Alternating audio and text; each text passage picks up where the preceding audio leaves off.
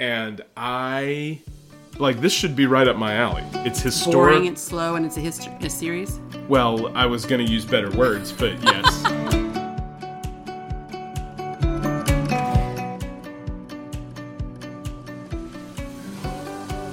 Welcome to The Honesty Policy, Episode 4. I'm Patrick. And I'm Sarah. And this is a podcast about honest things. Whatever we're obsessed with, you will get our honest thoughts. Okay, what are we talking about today? Today's topic is books that changed or impacted my life. And your life. Okay, we're not just talking about books that impacted... No. You want me to talk about books that impacted your life. The title is Books That Impacted Our Lives. There you go. Would you like to go first? You want me to go first? Why don't you start? Okay. So the first book that I think I can name that made an impact on my life is called Are You There, God? It's Me, Margaret by Judy Blume. Classic. Have you actually read it? I think I did read it. I don't I read one of them because Judy Blume wrote several. And there's some part in one of them where they're trying to increase their bust size. Yeah. Well, it's okay. So it was, sorry for the men and my dad who are listening to this. It was big. I read it when I want to say I was in third grade when I read it. Third or fourth grade. So period time. But in the book, it does talk for a girl about increasing your bust and about a menstrual cycle and those things. And I'd never read anything in it. And honestly, I picked it up. I think my mom let me buy it sight unseen because it had God in the title. So, Are You There, God? It's Me, Margaret. And I remember the cover. Now, nowadays, they've redone the cover and all that kind of stuff. But on a less comical note, it was huge for me. Foundational in understanding being a teenage girl. Like that we didn't have. Now our children can watch shows even on the Disney Channel, and I'm using quoting fingers, with real life actors, and it's way more mature than it probably should be for their age group. When you and I were growing up, there wasn't that. I mean, there wasn't. Saved by the Bell was middle school, maybe middle school years. And that was the most mature. And they definitely didn't talk about these things in that. So it blew my mind, but it also gave me a foundation to not be afraid. Maybe I'm being too personal in the things we're talking about. But for a girl, these were some scary life changes. Puberty in general was scary life changes that we didn't talk about that in health class. You eventually talked about it in health class, but nobody listens to it in health class. I should know because I taught a health sex ed, but it was foundational for me. And I remember reading it like in secret. Like I remember having a flashlight in my room reading it. I remember like whisper talking about it with my friends at school because everybody was reading. All the girls that I was with was reading it. I had a really good friend. Her name was April. She was my little BFF when we were younger and rocked our world reading this book. There you go. So you didn't know we were going that direction. Right off the bat. I mean, you're welcome. Yeah. So, Are You There, God? It's Me, Margaret by Judy Blume was my first life impactful book. Actually, I read it controversial. I'm looking on Amazon. It says for ages 10 to 12. I think I was like 8 or 9. Whoa. Look at me reading controversial books. Okay. All right. What's your first one? Well, it's a little hard to top that. I'm sorry. I mean, you came out firing. Came out strong. Okay. You did.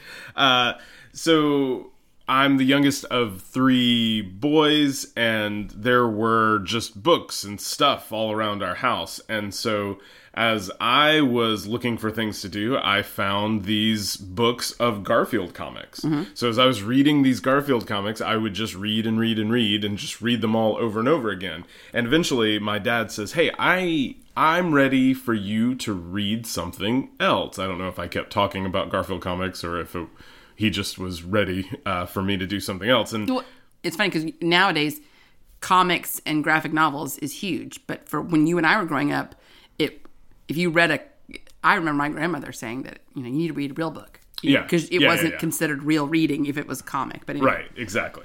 So he said, I want you to read this book. And, where are all the pictures? It doesn't have pictures. Do the pictures in your brain.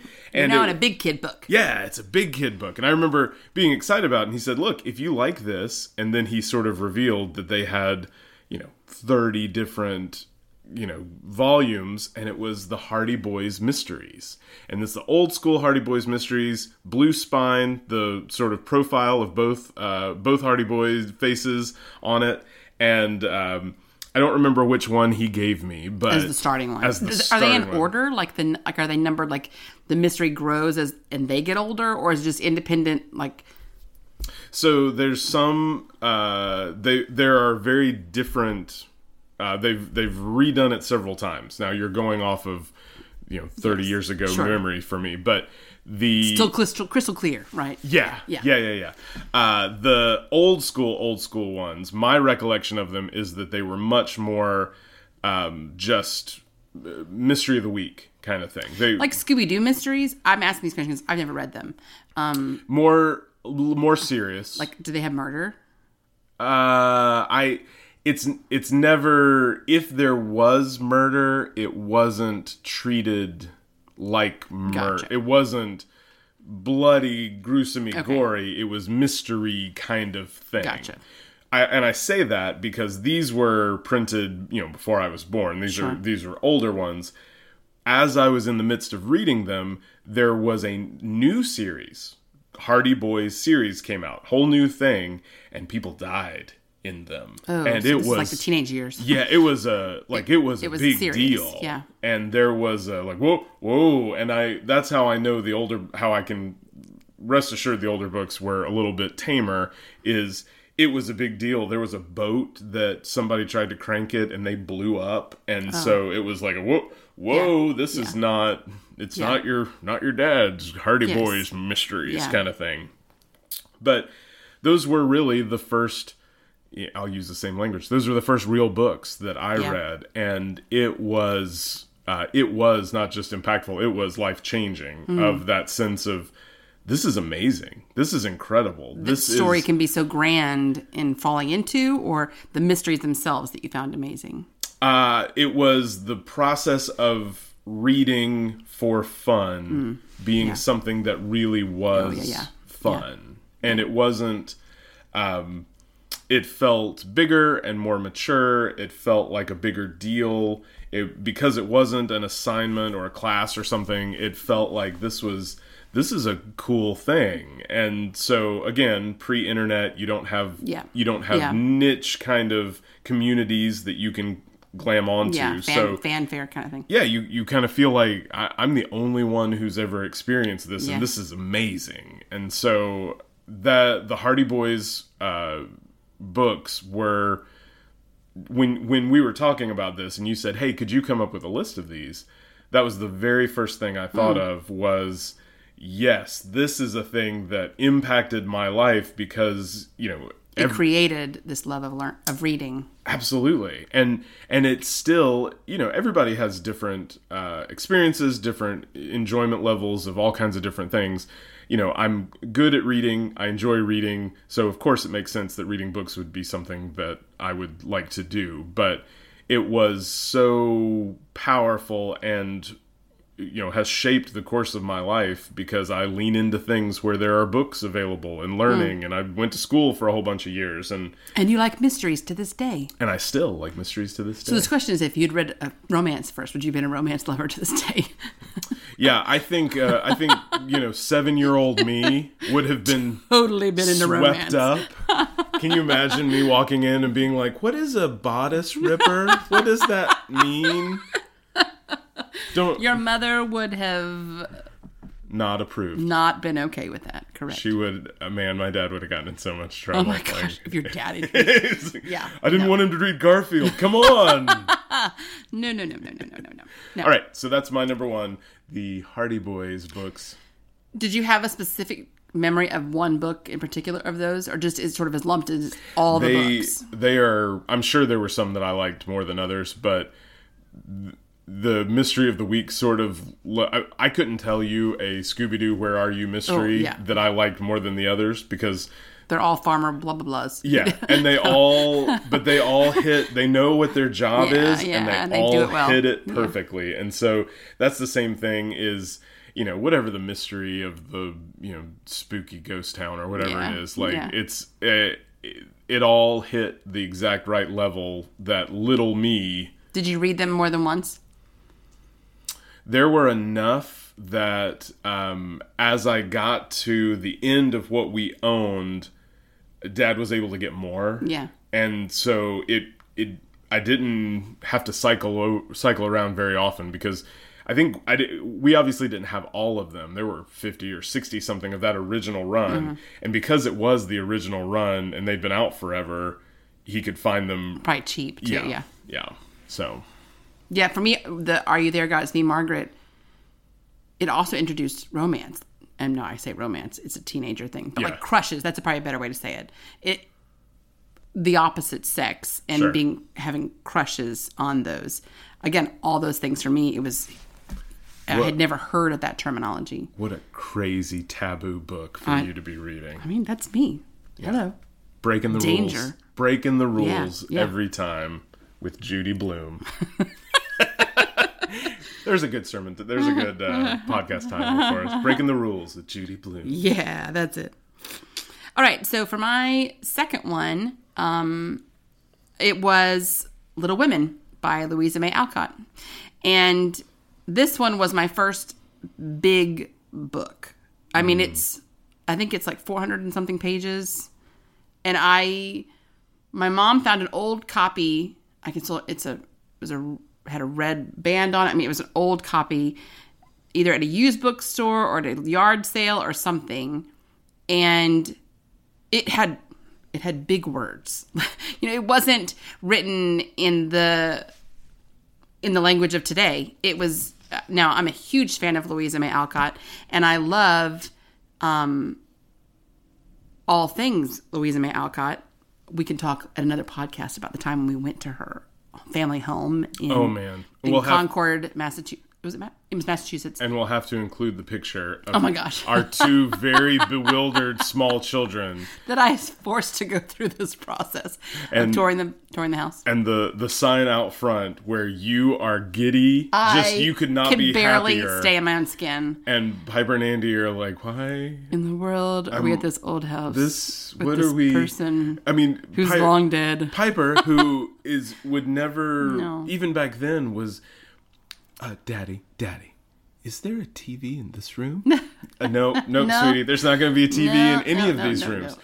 This is where she lived, right? Where's the TV? I said, well, she lived before TV. But she loved birds, which I love birds, and she painted owls. Anyway, so this book, I digress now. It's like you with the WW whatever's last week. Anyway. Excuse me.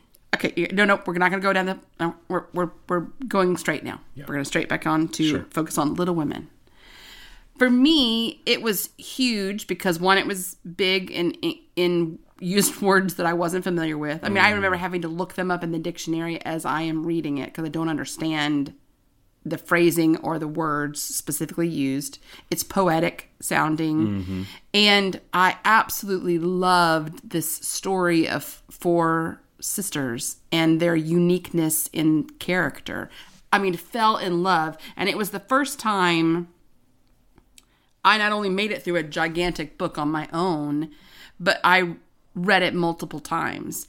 And then when I was in high school and the movie came, now there was an old movie previously, but I didn't like the old movie previous. Your version. My version of Little Mermaid. Oh gosh. Little Women. Part of the world. So my version of Little Women was the Winona Ryder, Susan Sarandon, Claire Danes. Who's the Christian Bale? Yeah, Christian Bale was in it. Yeah. So that was my version to soundtrack and everything, and I loved these characters. And I had dreams of being a writer at some day because of Jo March. So was huge. Absolutely loved Little Women. Still to this day, I absolutely adore Little Women. Yes, you do. Yes, you do. That's my number 2. All right. My number 2, I didn't even think about it this way, but it really feels like a continuation from the Hardy Boys of the next level up. My number 2 is the works, Arthur Conan Doyle works about Sherlock Holmes. And I figured you'd put this one in there. Yeah. I started with a kid's version. I didn't realize it at the time.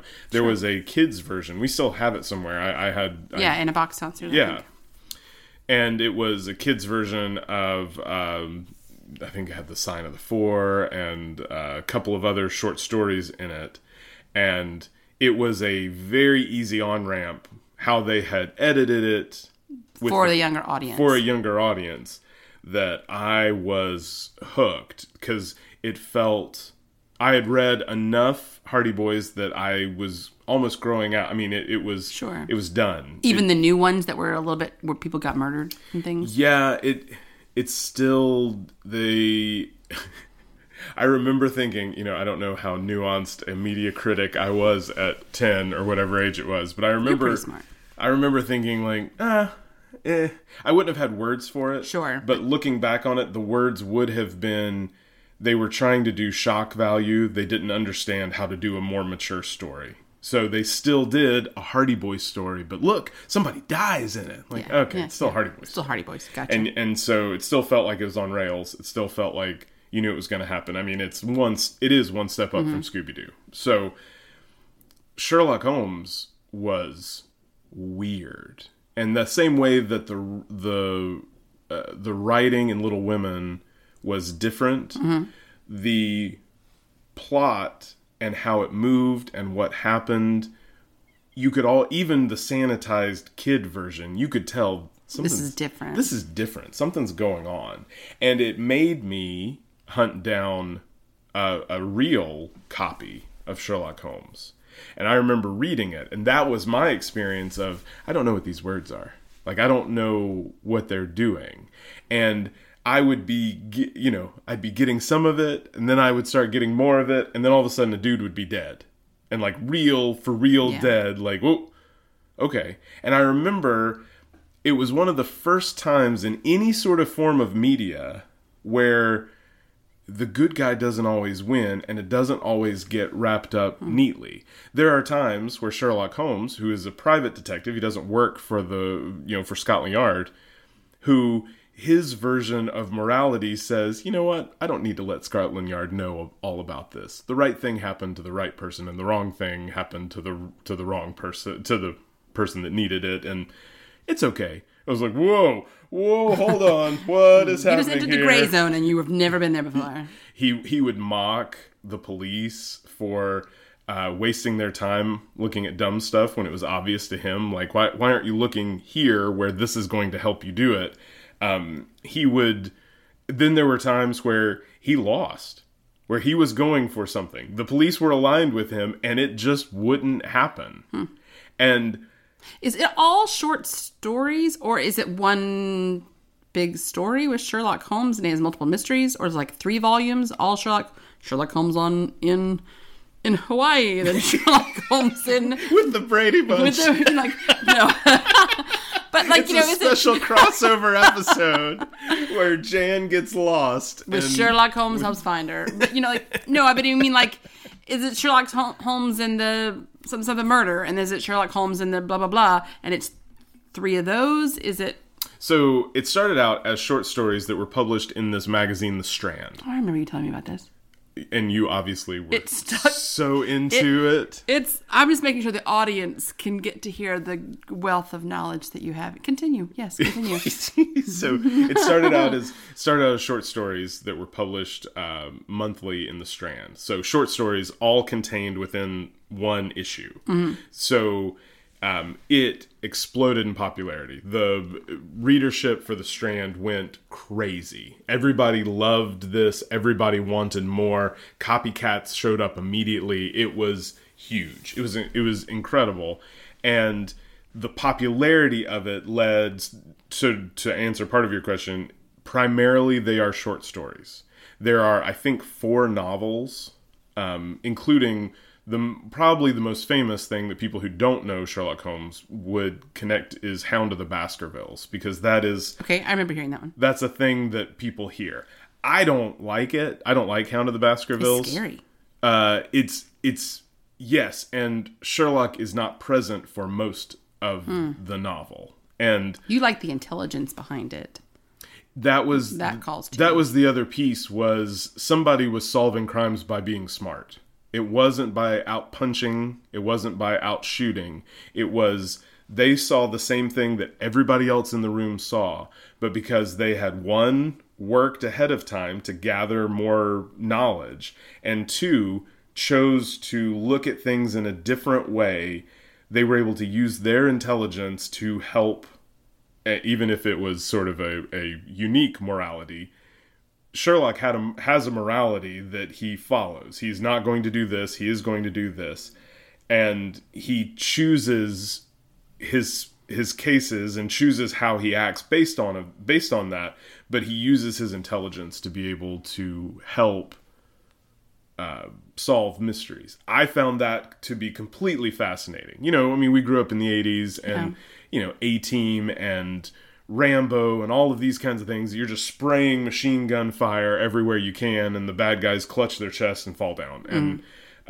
And so for somebody to be able to figure out that the stepdad is trying to frighten the stepdaughter so that she doesn't get married, so that she'll stay and he can keep living off of her inheritance by using a snake that he's trained to go into, like, nobody's doing stuff like that, right? Like, well, and it makes sense. Like, I mean, for the reason that you love Sherlock Holmes, would be for the reason that I would not be able to read Sherlock Holmes. It's like you and I in an escape room. You're looking and thinking of all the logical things of all the puzzles, and I'm like, I'm gonna just open every door. I'm just gonna pull every button because I have no idea. I don't know how to figure this out. But speaking of escape rooms, we can't. Just tell the strategy you heard recently that someone who doesn't like escape rooms. So, I have a friend who mentioned, you know, she doesn't like escape rooms, and she ends up going, and because she doesn't like it, and she doesn't like feeling stupid, which is what I would feel in an escape room as well, she just starts naming things, and she'll read everything off the wall, like any words in the room, and then trust that the smart people in the room are going to go, wait a minute, someone just said something about blah, blah, blah. Well, that goes with da-da-da-da-da. And then they can figure it out. So she said, it's like I'm figuring it out with them, although I just read things in the room. And I was like, that's genius. I need to do that. And then I did an escape room, and that's very hard. I felt like I just eventually just kept a blank look on my face. Because Did you run out of things to say? Well, not like that. Well, no, but yes. You know, like, I mean, because we did. You're going to take me to an escape room? We've never done an Next escape date room. night, I really up. want to do an escape. No, I know what you're doing there. I felt like, so where you thrived and it piqued your interest of the information, not the being a strong man to finish this out, but a guy who actually figures it out. That part I would feel so intimidated by, it would deter me from Sherlock Holmes. Yeah. So, anyway. It's also very much of its time. Like, it's... Sure. Well, did you like the Sherlock Holmes redos that they've done recently with either Benedict Cumber... I never said his name. You were so close. You were about to land it. I always say Cumberbottom, but it's not Cumberbottom. It's Cumberbatch. Look at you. Patrick has to mouth it to me. Y'all No. And then, got it. And then the other one with... Robert Downey Jr.? Yeah, that one. So... you know, like... People who are super fans of things, it's people who aren't. It's so annoying to listen to super fans critique. I'm asking you to do it. I know. Listen, for our public. Okay, all right. Our tens of listeners people that are going to be listening to this, they want to know what you think of those things. The first season and a half of the BBC Sherlock with Benedict Cumberbatch, not Cumberbottom. Correct. That's a different one. It's a whole different thing. You don't want to watch that. Don't Sherlock. Google that. Do not. Whoa! I'm watching the wrong Sherlock. Holy cow! I haven't seen Sherlock once in this. That doesn't feel like proper police work. Sarah watched this? What is that? Sorry.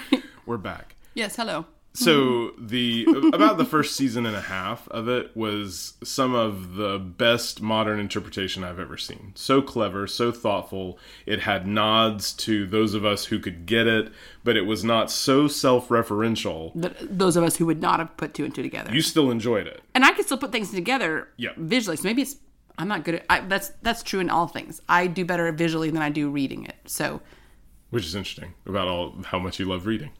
I know, that is funny. Honestly, I never put that together. I love to read, but I love stories. I don't love for information. That says something different about what I read. So anyway.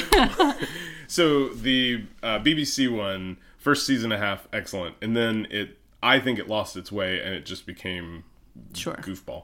The first movie with Robert Downey Jr. was interesting and good, and then it just became an action movie with a guy named Sherlock, and that's fine. Again, but the whole reason why you loved it was because it wasn't about bronze; it was about brains. And it because they're all short stories, trying to make longer things out of them. I think it always just eventually falls apart because you can't be clever for an hour and a half. Because people who don't care about being clever for an hour and a half feel like they are being they're being insulted. Yeah. Like, oh, let's look at the smart guy solve the mystery again. The very thing I like, they eventually have to pivot away so that they have enough people to watch it. I think, and I don't know how smart. I don't. I know average it sounds. Joes. See, this is it. It sounds so obnoxious when I say it, so I try not to say it. But like, I'm not saying that. I recognize this is a niche kind of thing. And I am here for it. I've got multiple copies. We completed the fancy 3-volume set with like study notes. Yes. Like I'm into it. Tell them what DVDs you got for Christmas. Oh, so one of my favorite... Sorry, we're sticking here for a little bit, people. Yeah, just park right here. One of my favorite Sherlock sort of... renditions. Yeah, is... a PBS version. I guess it was BBC too, but it was in the 80s, and the height of movie making, television making. Oh yeah, because you can tell. Was it television or was it movie? Oh, it was television. Yeah, it was television, and I would catch these, and some on PBS I would catch these, and I never caught very many of them, but anytime it was magic. Like you could watch these, and it was 45 minutes to an hour. They would knock out an episode. It would be faithful to the... Like, it was good for what I wanted. I thought, I haven't seen those in forever. I couldn't figure out where to find them. They were on one of those British streaming channel things you can get. We don't have. And I was like, why don't we just find the DVDs of them? Turns out they made 46 episodes of this. So I got a lot of Sherlock Holmes. I got the complete version of that. Do they cover every short story? I don't know. I don't know how many short stories there are. I don't think they do, but I think they very well could. But I think the guy playing Sherlock got sick, and so they had to stop filming them. But it is 1980s public television level budget. So like prepare yourself. So for all of those tens of people who listen to us, when you want to borrow some of the DVDs, we're going to have like a rotation system. Jeremy Brett is the Sherlock. Sure, they're all going to know that name. Yeah, and you're going to want to be on a rotation to rent out the DVDs. Or we could just get everybody together for a big watching party here at the house. We're not going to. We're busy. We could have Sherlock themed snacks. We're real busy. That day. So that day we were going to be really busy. Okay. I'm not sure what we're doing, but we're going to be really busy then. So okay, so Sherlock, my number 2. Number 2. All right, for my number 3, I had a book. We're going to shift a little bit. I read this book in late high school. I don't think I was in college yet. I want to say it was my senior year. I had a rough junior and senior year of high school. We had moved to a different city, and I no longer had a youth group that I was involved in, and I struggled a lot in those 2 years. And it was presented to me by a woman in our church. The book is called Lover of My Soul by Alan D. Wright. And I had not read a lot of Christian education books as a teenager, weirdly enough. I was not into that much. I thought some of the Christian stuff was kind of crappy. But they had suggested it to me. I'm not sure why, but I did. I read it, and it really changed my my understanding of a relationship with God. It teaches basically that God and Jesus, you are to be in a love relationship with them, and how you would equate a relationship modern day, meaning its evolution of getting to know one another and dating and falling in love, but then also being in a relationship with someone and cultivating that relationship, growing it, spending time together, being open and vulnerable, like all the things that we would say would be attributes or things you needed to do within a relationship were things that you were supposed to do in your relationship with God. And it kind of blew my mind a little bit. And my faith walk really took off there, and understanding that I can't just check a box on a Sunday and go to church and call it good. It was more, I have to work at this, and I'm going to have to grow in my relationship and in my understanding of who God is, and then how I interact with God. And how do you do that when God's not present?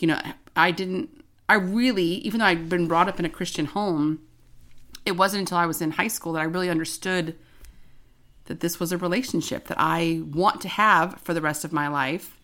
I want to be committed to for the rest of my life. And I want it to grow, and that I have to do something in order for it to grow. So it's not a great book necessarily to, like, I'm sure now if I went back and read it, I'd be like, this is what moved you spiritually. But it really did. It rocked my understanding of a relationship with Christ. And so that was Lover of My Soul by Alan D. Wright. That's my number 3. Nice. I took us to a serious place. You did. Well, I'm going to keep us here. Oh, we're just going to park it. So your 3 is going to be serious. My 3 is going to be serious. Okay. So, as a young pastor, I was struggling because I was in a small town where many of my congregants, many of the people in the town were not like me. And I it's human nature. You look around, you see everybody else feels like they get it and you don't get it. Yeah. And, what's wrong with me? Sure. And why isn't this easier? Why isn't this better? And I could have told you I knew being a pastor was going to be difficult. I could have told you I knew it was not going to be a cakewalk. It wasn't going to be fun all the time. But it felt so incredibly hard that it was beyond what my anticipation of it was. And that's when I discovered Eugene Peterson. And Eugene Peterson was an author and a poet. He translated scripture into a paraphrase called The Message. And is he the only one that's done that? Like, nobody else has done anything else? Oh, there's been lots of people who've done things. Translations of scripture. Yeah, lots of people. But it's not been as sort of popular. Sure. Popular is a strong term because all of these little niche. You'd have some of our seminary people would be yelling at us because, of course it's popular. Let me list off all of these acronyms. The other 10s would go, who? Who's that? So, as a early 20-somethings pastor, the first book I picked up was a book that he wrote called Under the Unpredictable Plant. And it used the story of Jonah and framed it in terms of pastoring. And so at the beginning of the book, he writes, "Why do pastors have such a difficult time being pastors? Because we are awash in idolatry.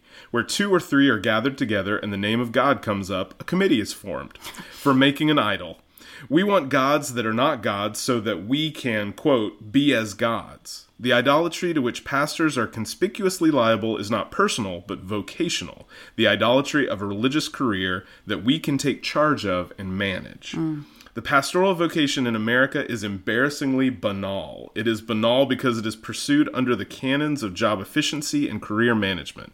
It's banal because it is reduced to the dimensions of a job description. It's banal because it's an idol, a call from God exchanged for an offer by the devil for work that can be measured and manipulated at the convenience of the worker. Holiness is not banal. Holiness is blazing. This is page 4 that he wrote this on. And I was like, whoa, what is happening? So this was... He doesn't hide anything on that one. And it wasn't just the content. You can tell sort of the lyrical movement of it. You can tell this guy knows how to use words. He is thoughtful in the way that he frames them, which is something that speaks to my soul. And he's going to move slowly, which if we had 15 books on this list, the last 10 of them would be books where 2 things happen, and I love it. You love a slow one. Oh, give me a slow burn book. I've had so many times where books, before I realized this, books I recommended to people, they came back to me and said, What? Why? Your dad. Oh my goodness. Your dad. Shout out Jim Devane. Thought, you read this? This is so slow. And nothing has happened. Nothing has happened. In fact, it was like, I know, isn't it wonderful? You just feel immersed in the nothingness. So it's, anyway, this was a lifeline for me, that the kind of thoughtful, intelligent, honest pastoral work I want to do, there is a place for in God's kingdom. There is a place where that can resonate and speak, and it may not look or appeal to as wide a group as the daydreams could have been, but there has been, for the last however long I've been doing this, a group of people who resonate strongly with the framing of, we're going to be honest about the struggles, we're going to be honest about the temptations, we're going to be honest about what this looks like and what this life looks like, and we're going to wrestle with it together. It's going to be weird, and we're going to make mistakes, and the people who are too Pharisees and too interested in getting the check marks from God because they're out holying everybody else, they're going to get tired of us, thank God. They move on finally, but...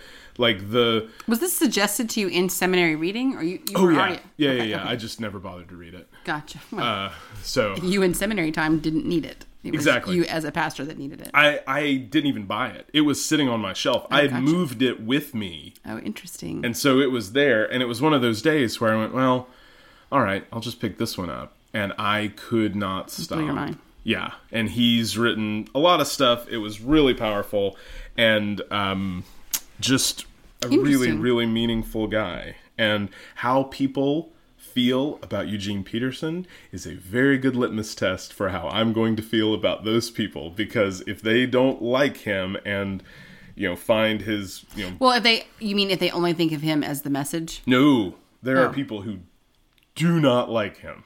Oh, interesting. And it's going to be a good barometer of, are we going to mesh well, or is this going to be somebody who I'm probably going to be sort of peripheral with? So, interesting. Number 3, Under the Unpredictable Plant by Eugene Peterson. All right, my number 4, and hopefully we still have a listener or two who's still listening to us. My number 4 is a book called Rocket Fuel. I read this one after, I think it was probably 2019. No, I read it in 2020. So COVID year.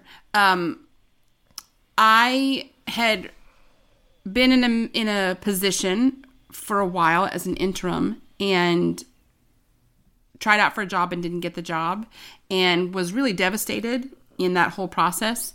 And I don't even know how I came across this book. I don't know if it was from a podcast of somebody. I don't even know how it came on my radar. But Rocket Fuel by Gino Wickham talks about there are 2 types of individuals in the office or in the world. One is called a visionary, and the other is called an integrator. Isn't that what Yes, integrator. The title of the book says Rocket Fuel, the one essential combination that will get you more from what you want from your business, which sounds weird because I didn't have a business at the time. This is the book for me. And it seems like a snooze fest. But normally this is a Sarah snooze fest. But I gobbled it up because it talked about there are, in these two individuals, either a visionary or an integrator. I realized there's even a little quiz, which I'm a sucker for a little quiz, but it helped me to understand that I am an integrator. So what does that mean? So now you're going to have to quiz me because integrator is basically someone who can get the nuts and bolts, the pieces. Here, I'm just going to read the little bio thing. Okay. Visionaries have groundbreaking ideas. Integrators make those ideas a reality. So you and you are an incredible visionary. You can look at, we should try this. Now, how to do that? I don't know, but this would be a really good idea to do that. I am not a good visionary. Now, I can come up with where our family should eat for dinner, or some of those kind of things that our family knows, but the logistics of how to get it together, I thought I was fully an integrator. And then I took the quiz and it showed I had parts of both. And I didn't understand that partly the jobs that I had, I was only getting jobs that either were visionary or were integrator. And I wasn't finding jobs that were a mixture of the both. And it helped me to understand more of who I am and how I can navigate and how I can be an asset to you, to others in ministry. And then honestly, for me, it rocked my world because I was in a place where I didn't 100% know which path I was going to take and what I needed to do for a living, where I would grow in what I was capable of doing. And this, for whatever reason, it hit the right spot. It gave me the courage to acknowledge my gifts and who I am, but also what potential I have. And it's hard to find books that give you potential, but also help to define who you are. So anyway, that by Gino Wickham. There are actually people on like LinkedIn who will list instead of putting like, I'm an entrepreneur looking for blah, blah, blah, it'll say integrator seeking a visionary or a visionary seeking an integrator. Interesting. And it's like code words within this whole business world structure of marrying the two, because it talks about for a business, specifically in this context, a business to succeed, it needs a partnership of that. And one of the things I think you and I had talked about back when I read the book was that's our marriage. But both of us are visionaries and integrators. Your job specifically as a pastor, there's parts of you being a pastor that you need to be visionary in order to lead a church, but you also have to be an integrator to get the day-to-day stuff done and know how to put people in their places, to know how to get help and all those things. And that's me. But for you and I to work so well together, we balance that well. And it made so much sense to me. But what I got most was it gave me the courage to acknowledge how I am gifted and what I can do with it. So nice. That one made a big impact. I, on a side note, did put on my LinkedIn, I put on there an integrator, seek a part. What did I put? I put a part integrator, part visionary on my LinkedIn, and I got nothing. So I don't know what that says about the book, but it was impactful for me. Yeah. Impactful? That's what I was trying to say. And I said impactful. And I was like all of a sudden going, wait a minute, that's not the right word. But now I'm saying it online, so everyone's going to hear it. So maybe it was both. This is a good example of how I say so many things all the time. And I'll say a word and go, is that the word? Is that what I mean? Because we both paused and looked. We looked at each other. Impactual? Impactful? I don't know what I'm saying. Wouldn't that be amazing on the like a blurb on the front cover is this book is both impactful and impact. See, now I've already lost the word. Okay. There we go. You need to go with your number 4. All right, number 4 for me. So this is a book that won the Pulitzer Prize. It also led to 2 sequels. I think there's 3 books total in the series. I think all 3 books won the Pulitzer Prize. Wow. It was well received by just about everybody. One of my friends who doesn't really read fiction raved about it, said if you read fiction books, you have to read this. And the reason that it impacted my life so much is that I hated it. hated Oh, it. I thought you were going to actually say that you really liked it. No, see, that's the curveball. That's Woo! the tens of people still listening are just riveted. I think we've lost most of them at this point. But Our parents still listening are going, wow. only because biologically they have to. Yeah, it's the law. It is. We love you, Mom and Dad. Anyway, they're going, what? What's the book? What's the book? Tell me the name of it Sitting on the now. edge of my seat. And the book is Wolf Hall by Hilary Mantel. And it is the story of Thomas Cranmer, one of the advisors. Are you making a movie out of this? I think they're making a show or a movie or something. Thomas Cranmer, the advisor to Henry VIII, and it sort of goes through his life.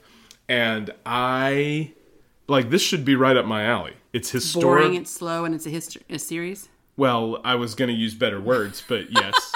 And so this is the kind of thing that this is the kind of thing that I thought was going to be just fantastic. And I got about 2/3 of the way through the book and was hating life. Not only was I hating life, but everyone in the house was hating life because of how much I was hating life. Because the way that she wrote the character grated on me to such an extent that I could not stop talking about how much I was detesting this book. At which point you asked a fairly reasonable question. Why don't you stop reading the book, you moron? I suggested you DNF it, which for those of you who are not readers did not finish. So yeah, and I don't DNF books. That's not what I do. It's not in your DNA. It's not my DNF. Yeah, it sounds like we're talking about something else. But I was like, no, I can't do it. I have to finish it. And you would say, why? Wow, you're getting angry. You're getting grumpy about this book. And you are. No one's paying you to do this. You are unpleasant to be around when you are like this, and we don't want this. Our family, please. We're begging you. Please, Daddy. Please Stop reading the book. Please stop reading the book. And so, as silly as it sounds, the freedom to walk away from a book that I didn't like. I don't like walking away from things. I like completing things. I want to give it... You need the order in that. If I started it, I completed it. Yeah. It's done. Yeah. There are a few things in my life that are structured and have order. So when I have the ability to, in my free time, do things, I want them to have some sort of structure and order because that helps me to feel better about things. And so... It was one of the first books, if not the first book, that I ever DNF'd. And the freedom to pick something up... Was it just the first one you DNF'd, or did you get further into the series? Oh, no. I didn't even make... I put down the first one, and every time I see the other two, I hiss. Horrible. Yeah, and you have to hear me talk a little bit about it. And so you're welcome. But what I'd realized... And the reason that it's impactful, I mean, other than just like, hey, look at him growing up, is I realized there were so many books that I didn't even try because I was afraid I wasn't going to be able to finish it. And my reading breadth expanded when I had the freedom in my arsenal to be like, nope. To pick up a book and put it down if it doesn't fit. Yes. Gotcha. I didn't even... Because I saw it as a sign of weakness, but what I was doing was overcompensating in the actual book selection of narrowing my choices so that I had a higher percentage. And there's nothing wrong with that if you want to do that. But I am interested in weird, different books that might hit. Yeah. But... weird different books that might hit. Also, there's a lower batting average because they will strike out very often, either because of how the author writes or the actual story isn't as good as was promised. So it changed the way that I pleasure read by opening me up to even more things because I had the freedom to... Because of this horrible book. Because of this horrible book that everyone else in the world loves. And that's fine. They're all allowed to have bad taste. But it is, and no, I joke. I kid. It's our podcast and our opinion. Honesty policy. Honesty policy. They are allowed to have their taste. It's fine. But it was not for me. And... the growth that came from that, I feel stupid. I feel like I need to qualify and apologize. No, you learned to DNF. I learned to DNF, and it was a delight to DNF. Well, good. So we're not going to keep you going because we've talked a lot. We're not going to do a top 10 books. No. Probably just because we couldn't think of 10 books that impacted our life. So we are now going to switch to your favorite subject. Everybody, listeners, loves our bees knees. We need a jingle. A lingo, like an internal lingo for... Lingo? Or like... Jingle. I'm talking music. We need a little music thing. What is lingo then? Lingo's like language. Who knows that? I'm pretty sure that's a pretty well-known thing. Okay, sure. Okay, all right. Bees knees. Uh-huh. Do you want to go first this time? Well, my bee knee for today. One of these days, you're going to go with the bee's knees. Well, I would, but it bothers you. And that makes... Maybe that's my bee knee, is watching you be bothered. No. Okay, now I feel bad about it. I was more teasing. My bee's knees for this week is the ability to access running water. Yes, we did not know that was such a cool bee's knees option. Running water. Running water. The Patrick review of Running Water, 2 thumbs up. You will miss it when it's gone. You don't have it. Yeah. There was some sort of water main break that affected our house, and so it was not a big deal. For about 12 hours, we didn't have running water. But you know who needs to go to the bathroom? You don't have running water. Everybody in this house. We made schedules and shifts about what we were doing and how we are going to do it. Yep. I haven't had a little rhyme that nobody liked about what we were going to do. Don't share it here. All right. It's not appropriate here. Message me if you want to hear the rhyme. But the...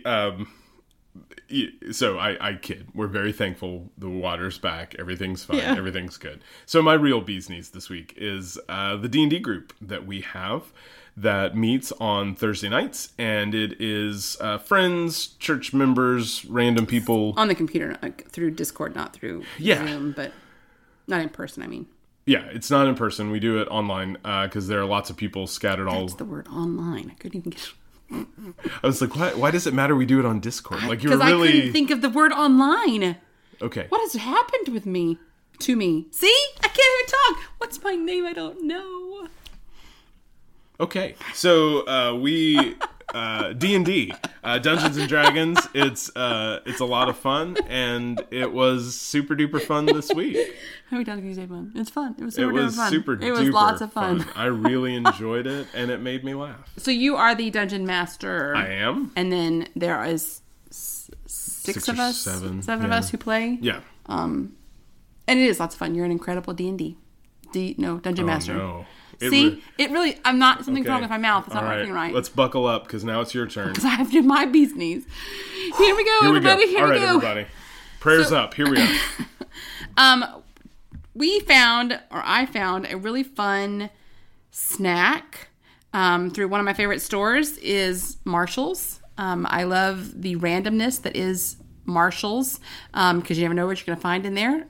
Hence the dessert I found in there, or a snack I found. It is called Just the Fun Part Waffle Cone Bites. And all of us have had, do they call them, what do they call? Drumsticks. Drumsticks, thank you. The frozen ice cream drumstick, it's a tight waffle cone that's coated in chocolate, and then you have that little ball of ice cream on top that's usually coated in chocolate and nuts of some sort. They have other variations of it now, but the best part of that entire experience is the last 2 bites of that waffle cone because all the chocolate settles in the bottom. Well, you can buy Just the Fun Part waffle cone bites, and it literally is the bottom of the waffle cone with chocolate in the bottom. And you bought 2 different kinds. And they make more. Oh. So I looked on Amazon, which is going to blow our mind. But in the store, they had vanilla, milk chocolate, and dark chocolate. Sure. Obviously, I picked milk chocolate and dark chocolate for science. But they are amazing. Yeah. Just the Fun Part is the name of the company or the brand. So good. That brings me joy. That is my bee's knees. Is Just the Fun Part waffle cone bites. Awesome. Okay. In the show notes, I'll try and link the books that we talked about. And so if you want to look at them on Amazon, you can. And if you found it on Amazon, we'll link the... Oh, yeah, because they have all kinds of flavors. Which Yeah. We can do that, too. Yeah. So make sure you check the show notes if you're interested in any of the things that we did. And remember, you can also email us at any time at devaneworld@gmail.com. Yes, we would love to hear from you. And really, if you are friends or family or anybody, we'd like to know that you're listening to it. This has been cathartic and fun for us, and we love sharing it with you. So we hope you enjoyed today's episode of Books That Impacted Our Life. Thanks so much for listening. We'll see you next time. Bye.